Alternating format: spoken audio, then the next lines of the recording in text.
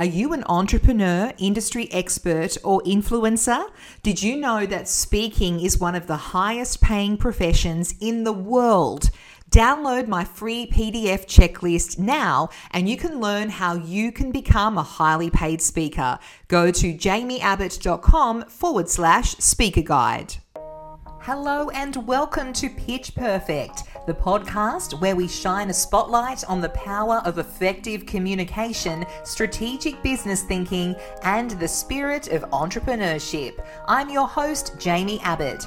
I've spent years mastering the art of public speaking and public relations, weathered the storm in the business world, and have emerged not only surviving but thriving in the face of challenges. And now I'm here to share my insights and experiences with you, whether you're an entrepreneur looking to take your business to the next level, a marketing professional wanting to sharpen your skills, or simply someone who wants to become a better communicator. This podcast is for you. So buckle up and join me on this journey. Let's learn, grow, and conquer the world of public speaking, public relations, marketing, and business strategy together. Welcome to Pitch Perfect. Well, my guest today is Karina Lane, and Karina is a certified parenting coach, educator, and author. She has spent more than 2 decades working in the field of behavioral change and emotional intelligence. Before moving into the parenting field, Karina spent 12 years working with inmates and offenders in a variety of settings, running groups on behavioral change, addiction, anger management, and domestic and family violence. This experience helped her understand the importance of parent-child interactions, meeting children's needs effectively, and emotion regulation. Karina now teaches parents and professionals how to connect and communicate with children to build trust, develop emotional intelligence, and guide behavior effectively. As a mum of 4, she knows how demanding parents can be, and it's this personal experience that helps her communicate with authenticity, warmth, and humor. Now, Karina self-published her first book, Chilled Out Mum, in 2022. She also has an online parent coaching program that helps parents build their self-awareness and expand their parenting skill set. And finally, Karina is an accredited parenting educator in Circle of Security. I've done that course, tuning into kids and tuning into teens. She has delivered early parenting classes for the Royal North Shore Hospital in Sydney and is a registered group facilitator for Corrective Services New South Wales and is also one of my favorite PR club members. Karina Lane, welcome to Pitch Perfect. Thanks, Jamie. Thanks for having me on your podcast. What a background. I was so impressed reading that. And you've really niched in your particular area of as a parenting coach. Why did you get into this? Did you kind of just fall into this with that background where you were sort of working with jail inmates and offenders and all that sort of thing? And it was kind of like a natural progression. How did you get to where you are now? Yeah, I would say it was quite a natural progression. I didn't set out to be where I am today. I didn't set out to have 4 children either. That was, we had twins, so we went from 2 to 4 children. So that was a happy accident. I guess the thing with working with the inmates all those years was I got to know their early experiences really well and how that kind of early parent-child bond can impact the life path that they take. So I became fascinated from that point. And then I had all these kids. I couldn't actually work full-time in that role anymore, but I was just really interested in investing all my time in creating, the very best early experiences for my kids and enjoying it as well, So I had that going on, but I also had people in the street stop me with my 4 kids and go, like someone seriously said, "Why do you look so happy?" Right? Because I had all these kids with me and like, how do you do it? How do you look happy? And I thought, it's not that hard. But yeah, so all of that kind of combined experience got me thinking, maybe I can help people because I feel like the jail experience really helped me learn a lot of things that not everyone has access to really about that early parenting experience and how influential it is on our kids. Yeah. Do you think that having 4 kids, how old are they, by the way? How old are your 4 kids? Now my eldest is 14 and my daughter's turning 12 and my twins have just turned 10. Yeah. Wow. So you went for a third and they were twins? Is that how it worked? Yeah. Yeah. Yeah. Mother Nature laughed and laughed because I spent like 18 months campaigning for the third child, convincing everyone that would listen that it really made sense. We had everything we needed to do the three children. Then we got four children, and Yeah. so we went underwater Yeah, I for a love it. little while. So, I mean, I'm a parent of two little energetic boys, and I'm Mm, 41 with a 3 and a newly turned 5-year-old. And I've done Circle of Security. I've also gone mm, to Tresillian with my second yeah. child. And, Yes. Yes. when it was funny when I was at Tresillian and even Circle of Security, it was an evening class we did over a certain amount of weeks. There were a lot of entrepreneurs and business owners there. And especially in Tresillian, I noticed, both of them, I noticed it as well. Mm. And do you think, I mean, within your line of work, there are a lot of entrepreneurs, business owners who are used to, I don't know, goal setting and smashing goals. Then these little people come into their world and it's a real challenge. Do you find this is a common challenge for people who run their own business? Absolutely. And I guess with people who run their own business, they're used to being in charge of themselves and thinking their own thoughts and, you know, feeling that things are generally predictable in their life or that they can put things in place to create what they want to create. But children, especially if you're very driven and you're very organized, I'm not, but for some parents who come in, who I guess who have that kind of type A personality, like I want things done a certain way, I want control, I need stability, I need routine. And then you get the child that is not like that at all. They're just not wired that way.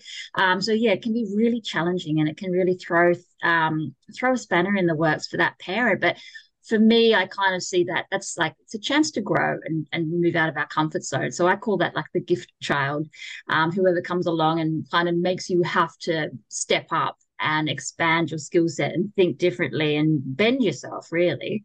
But yeah, I would definitely agree that there is that pattern of people who are working for themselves and the entrepreneurs in the world. It can be very challenging, but in truth, I think parenting is much more challenging than anyone's admitting to each other. In terms of the calls I get and the women that the mums, mostly mums that I'm speaking to, but I know dads are out there struggling too. That's a really interesting point. Do you think that a lot of people hide the fact that they are struggling because it's kind of got this stigma, oh, I haven't got it all together, and, they don't Yeah. sort of open up the fact that they are having a real challenge? Yes, yes, and I think that's for a variety of reasons. I remember having my firstborn, my very first one. He was, just a newborn, and a friendly mum who had already done the newborn asked me just really genuinely, really openly, how's it going?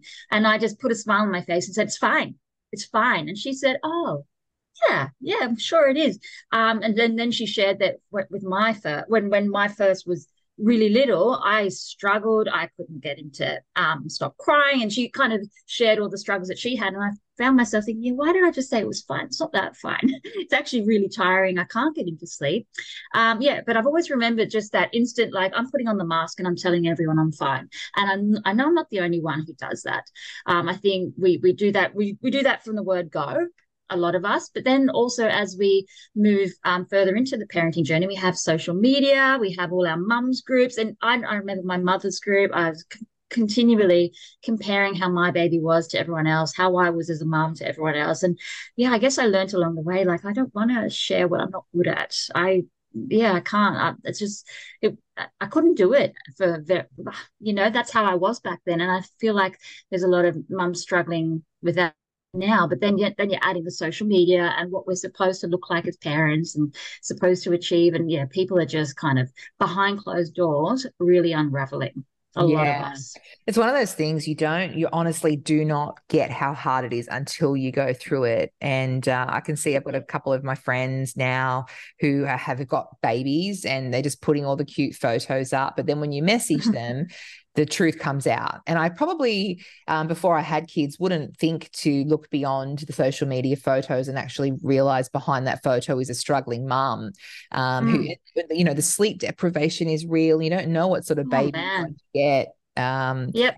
Breastfeeding so hard. It's a really, Yes. I remember it too well. And that's why I stopped at 2. But it's really, really hard. And so you teach, Karina, so many different we talk about so many different topics, and one of the ones that really piques my interest is the stress-proof parenting topic, and it's all about strategies for a calmer, happier family life.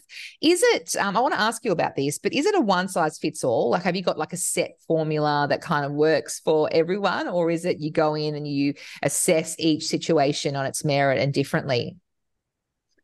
I do have, I call it it's a one size fits all formula. However, it's flexible. So we're all different. You know, we bring our own characteristics and our personality, and we have our own circumstances. So we are all different, and our kids, of course, are all different. But ultimately, the approach that I share with parents is based on decades of research, really influenced by the Circle of Security program, which is so beautiful. So I bring that combined with coaching strategies and mindset strategies to kind of to develop a roadmap, I suppose, for parents to work through, so that they can get what they want from it. Everyone can get what they want and need from it, and so it is a one size fits all approach in that sense, because it helps to adjust your mindset, it helps the parents to work on themselves in order to be the parent that they want to be. And that's where it becomes more unique. They can be whatever parent they want, but they need to, we all need to be looking after our mindset and our self-care if we want to do that. So in some respects, it's very much a one size fits all model, because it's based on decades of research, and it's based on attachment and connection and emotional intelligence, which is, it's highly regarded as really important for that family harmony and for developing those important emotional relationships with our kids. So all of that is really important, but it also recognizes that we're all different as parents too. Yeah, absolutely. I mean, I remember the Circle of Security course was so hard to get into, and we did it when Really? we were on a real waiting list. And I know a lot of people Gosh. tried to get onto it, and it was Yeah. I feel like every parent should do that course, because it was Me just too. beneficial. What are some Mm-hmm. of the strategies, like just generally, what are some of the tried and tested general strategies that can work for a calmer, happier family life? What would you sort of say your big Okay. tips there? Number one is to review your expectations. The expectations is the biggest culprit.